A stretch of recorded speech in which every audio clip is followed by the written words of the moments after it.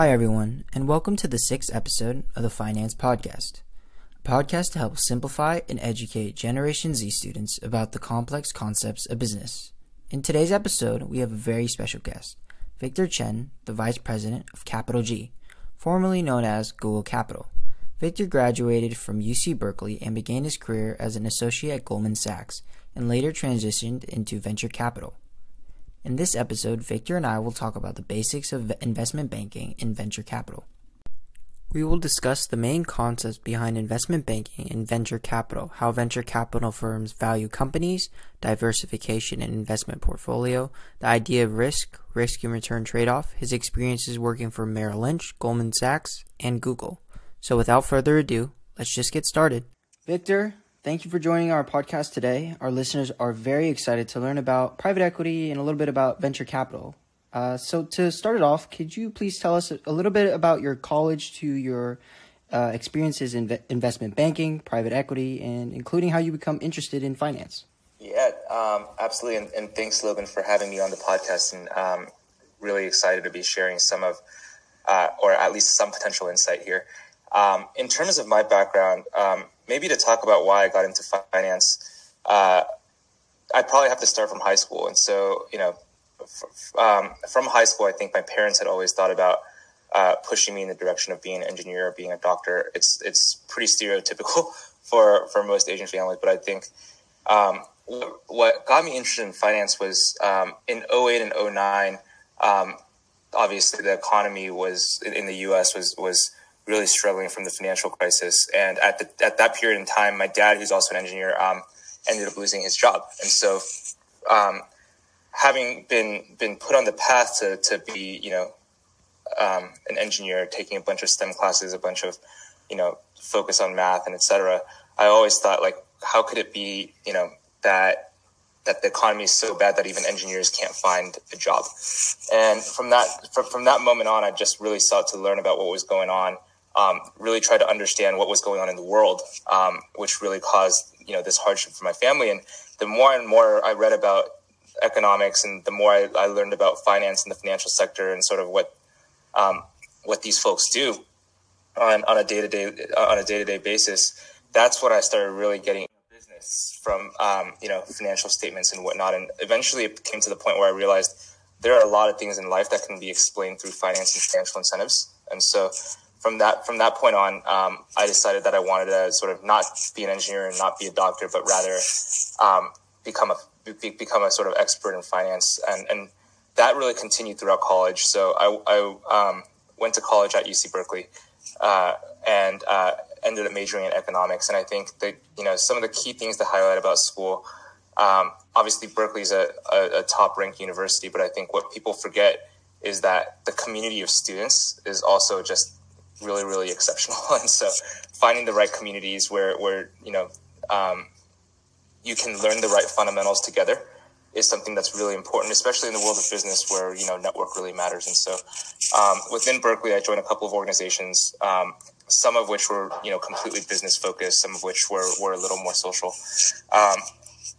and continue to sort of work really hard at honing my skills on what I would need to eventually break into finance. And that meant taking a bunch of finance classes, learning how to do Excel modeling, doing case competitions where, investment banks would come to school and host these competitions where they would simulate a deal or an investment where you as a student would have to figure out how to do, what a banker would do day to day and present a case. And so did a lot of that. And eventually, that led into a pretty great opportunity to work at Goldman Sachs out of college, where, that was my first real full-time job.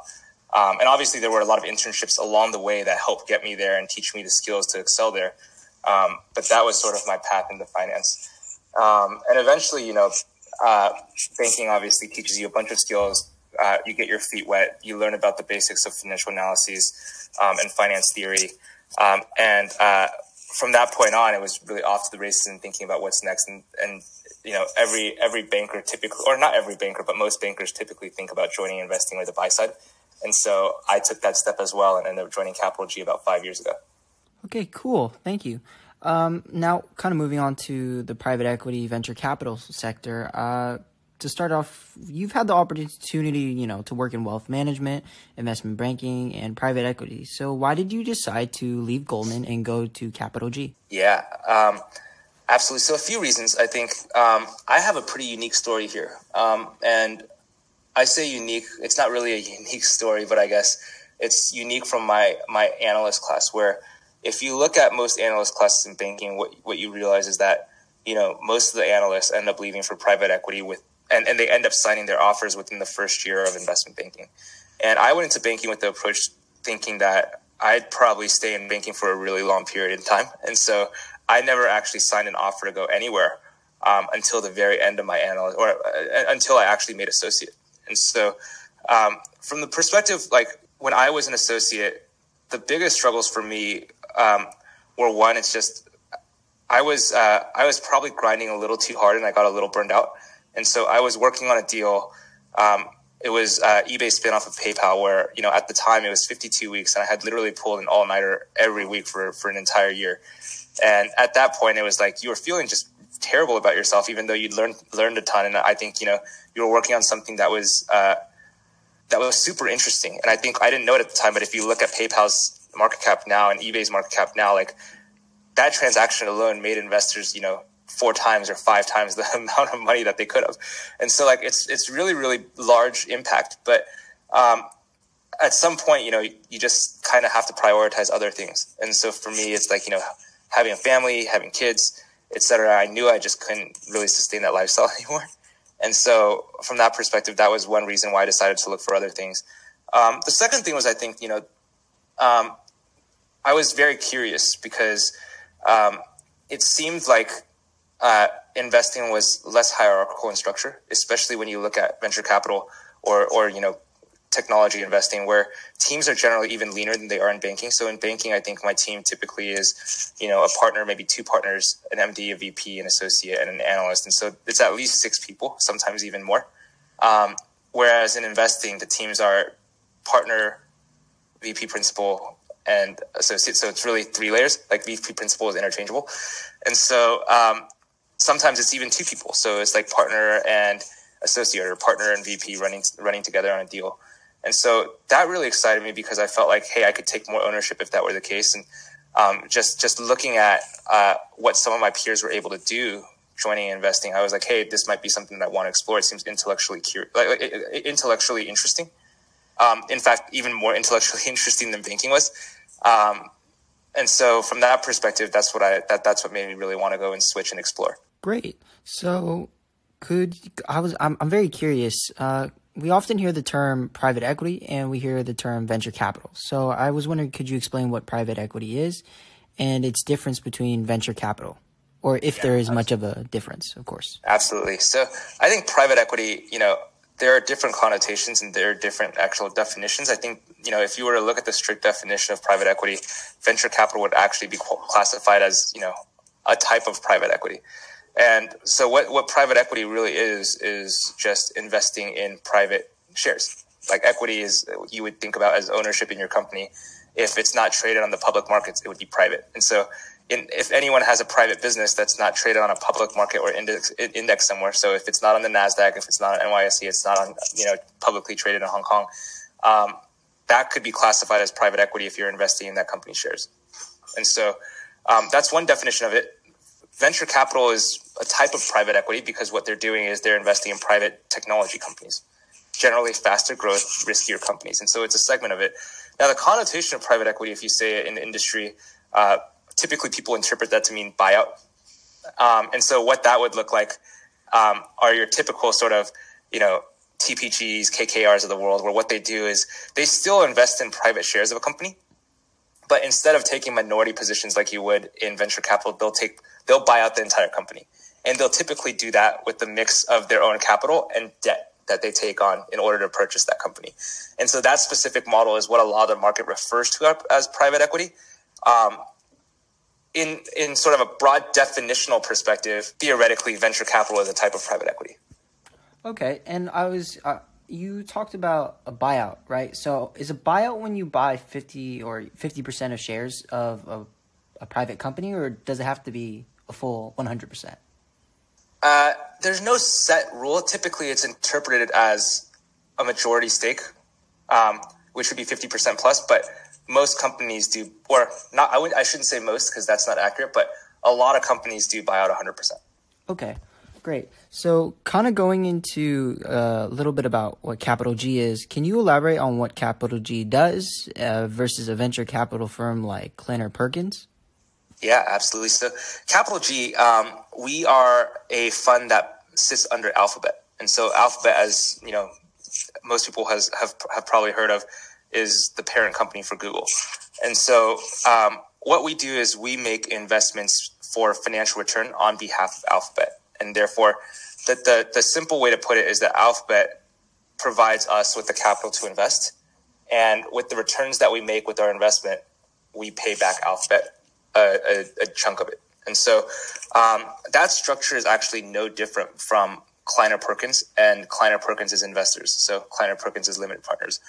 The difference between the two funds, there are several. The first is that Kleiner Perkins is an early stage fund. And so typically they would be investing in technology businesses before they've even reached product market fit. So what a firm like Kleiner Perkins would be doing is that they'll be betting that a certain large market will exist and that a company with an idea will be able to go and bring that idea to the market, build a product, and then successfully take it to market.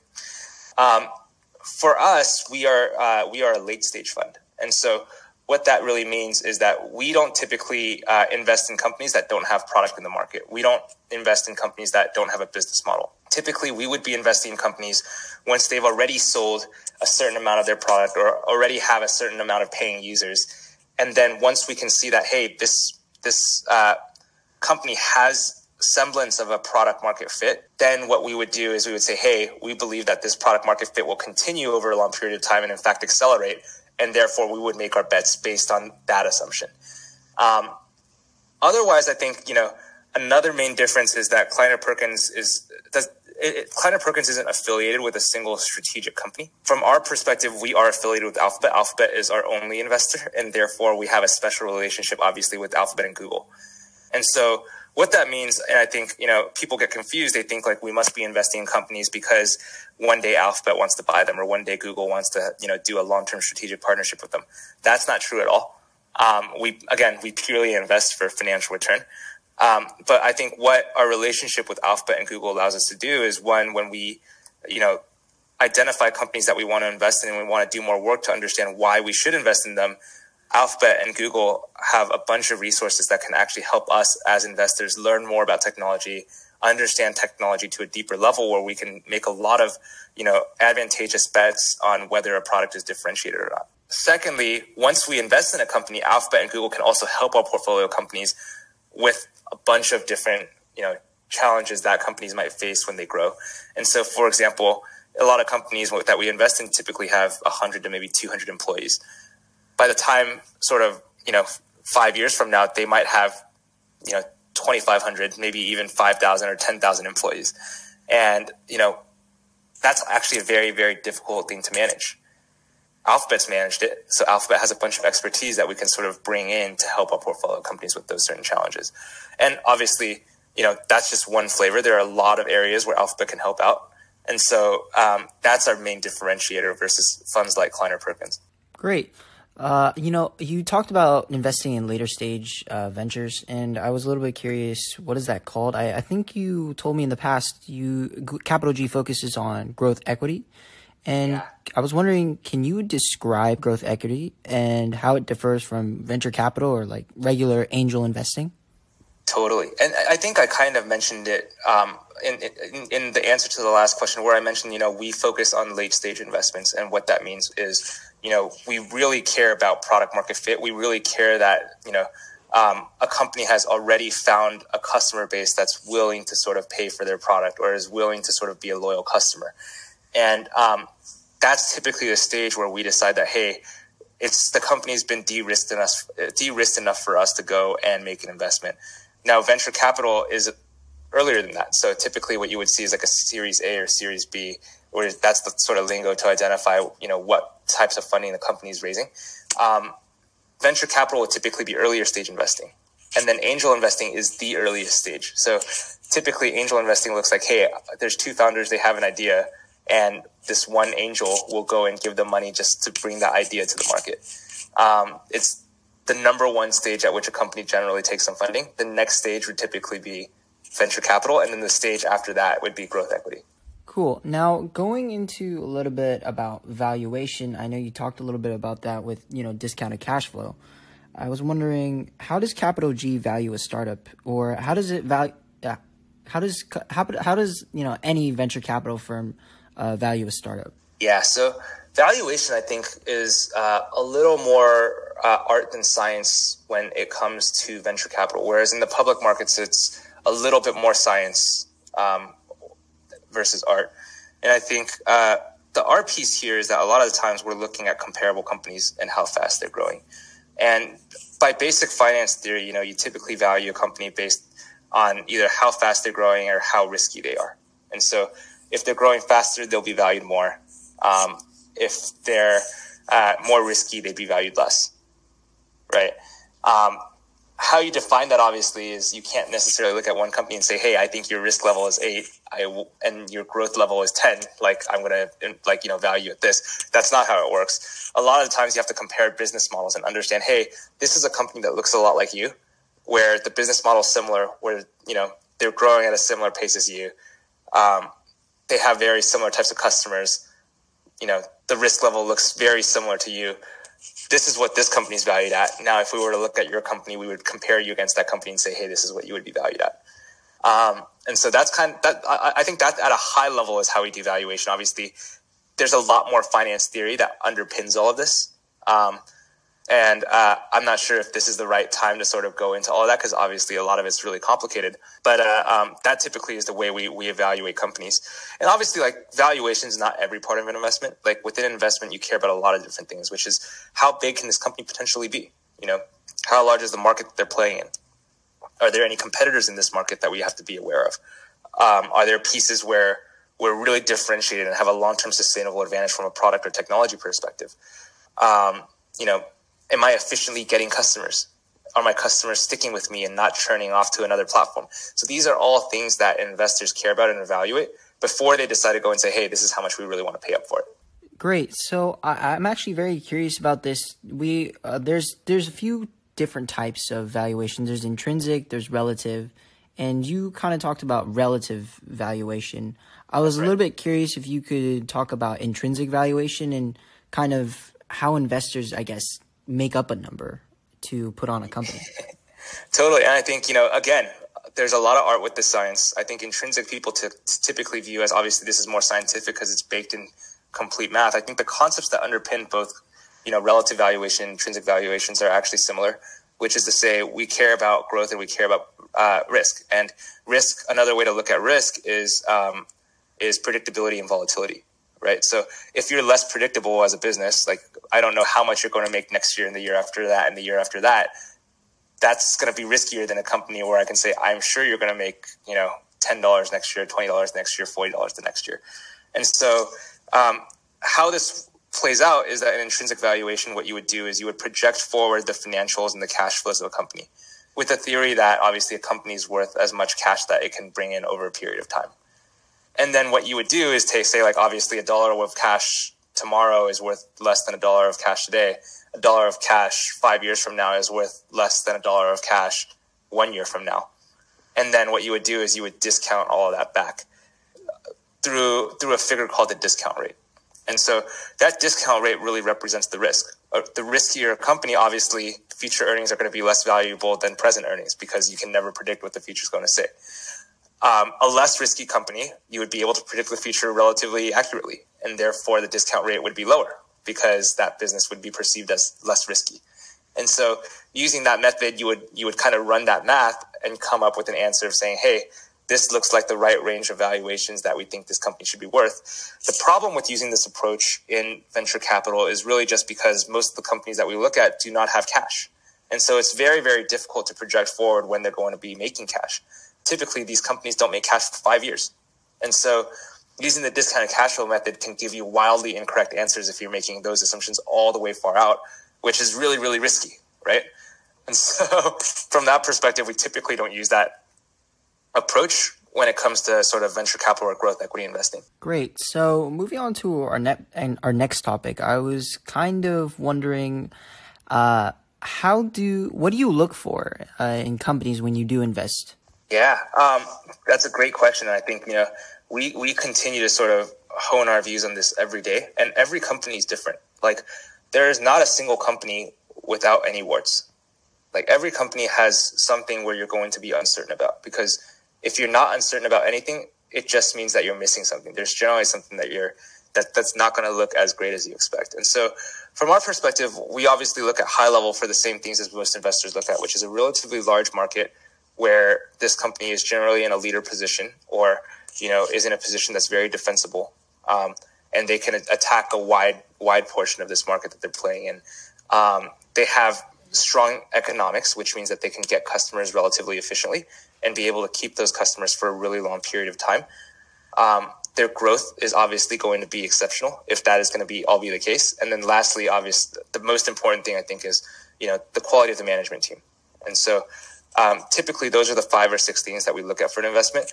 With that said, not all of them are going to be perfect. And there's never a time when all of them are perfect. And so what we typically do is that we need to make bets, right? If something's not perfect, then we need to bet that it'll get better over time. So if the management team, for instance, is really young and inexperienced, we have to make the bet that they're going to grow and get more mature and obviously be better. If the company is playing in a market that's currently small, we need to make the bet that one day this market could be big, right? Like, an example of this is that Facebook in the year 2000, if it had been created in the year 2000, there really wasn't a large market for social media, because the internet wasn't as ubiquitous as it is today. But the bet is, if you wanted to invest in a company like Facebook back then, is to say, hey, because we see the inkling of the internet and how people are using it, one day social media could be a huge market, which today obviously it is. And so investors get compensated by making these bets and leaning into some of the risks that they identify. Great. So we talked a little bit about risk. I was wondering what risk truly is there when you are investing in, let's say, a startup or even later stage ventures? Yeah. For every stage, it's different, right? Like, the earlier you're investing into a company in its life cycle, the riskier it's going to be. Because if you're just 2 people working out of a garage, there are a lot of things that are unproven, right? Like, you're going to have to be able to build a team. You're going to have to be able to attract the talent to build your product. Your product doesn't even exist. Who's going to say that it's going to actually succeed? You don't even know exactly if the market that you think you're going to be playing in is going to be the actual market that you end up attacking, right? And that's at the very formative stages of a company. Now, as you progress along, it's like, let's say your company is already making $100 million of revenue. Some of those risks go away, right? You don't have to worry about, hey, building a product. Your product already exists. People are already buying it. That's no longer a risk. That risk goes away. However, there are obviously going to be other risks, which is to say, can you continue going in this direction? Now that you're bigger, you probably have more competition. Now, if let's just say you're Google, even Google is going to face increased competition over time, right? Amazon is now a Google competitor. Facebook is a Google competitor. They compete for the same ad dollars, right? And so over time, you have to understand, like, hey, that might be a risk where some of my addressable market might go towards a competitor. There could be more risk, which is to say, like, a lot of times what we see is that a company isn't necessarily growing efficiently. In fact, they're spending a lot of ad dollars to try to get customers. We have to believe that one day that changes, and that once customers know your brand, you don't have to spend as much on ads anymore, and people will naturally come to you, right? And so those are different type of risks that we kind of balance out in our stage. And then and it's very simply put, obviously, it's a little more sophisticated than this when we actually go and do our work. And then, on sort of the latest stage, if you're looking at private equity, a lot of the times it's like, this company's already generating a lot of cash. How sustainable is this over time? Typically, the company isn't growing anymore. So how do we sort of understand, how fast it'll decline, and whether, we can bet that it declines slower than we expect? Those are all different types of risks. Great. Now, obviously, when there's risk, there's return. So from your past investments, I'm a little curious, if the risk is higher, will the return be higher? And if the risk is lower, will the return be lower? Yeah, and that's a great question. I think that's the concept that really underpins finance, which is, for a higher level of risk, investors demand higher return. And that makes sense, I think, at a fundamental level, because if there's more uncertainty and you're not getting adequate return, like let's say, you're making a bet with someone, right? And let's say you're 100% certain in choice A, and you're only 50% certain in choice B. And in both those bets, if you win, you get paid $2. Which bet would you take? You're going to take the first one, right? Why would you want to take the second one when the first one's offering you better odds? Same thing as it applies to investing. If something's more risky, you'd expect to get paid out more if you're betting on that risk. Okay, great. So I actually was wondering, what do you feel or what do you believe is a good expected return? Yeah. So again, every industry and every stage of investing is different, right? So typically in the public markets, if you're a really, really large public market fund, what you're typically looking at is the weighted average cost of capital, which, it changes based on interest rates, but typically historically, between 8 to 10%. And if you're looking at, private equity, buyout private equity, probably 20%, because they own their company. They're able to operate their own company. Obviously, there are more risks because they have a bunch of debt, but, about 20%. And I think for, us as growth equity investors, typically, 25%, or 25 to even 30%, typically because these companies are early on in their life cycle and have a little bit more risk. And if you go into like sort of very, very early stage venture capital, it's like, 10 times their money is sort of what they underwrite to. Great. So going back to Capital G and what they do, does Capital G diversify their investment portfolio, or do they stick to one specific industry such as technology? Yeah. And I think the best way to answer this is that all portfolios are diversified to some degree. Like you'll never find a portfolio that's just one type of investment or just one investment, right? And so from a Capital G perspective, we are diversified, but I think we're a little more concentrated than some of our competitors and peers. And so the best way to think about this is that sometimes our peers, if you look at other venture funds, might make 20 investments a year. We typically make like 6 to 8. And so that's sort of the difference. I think with that said, it's still very diversified. I think we invest across multiple categories, whether it be software and consumer. And we've had success investing in a lot of different types of companies at different stages. And so I would still say it's fairly diversified. Got it. Now, I want to go into a little bit about venture capital firms and a little bit about venture capital investors and how do they make money. I've always been curious about this. I hear about investors such as Tim Draper and all these other venture capital investors, and I'm curious, how do they make money? Yeah, that's a great question. I think, the best analogy I would have is, what if you went and bought a house, right?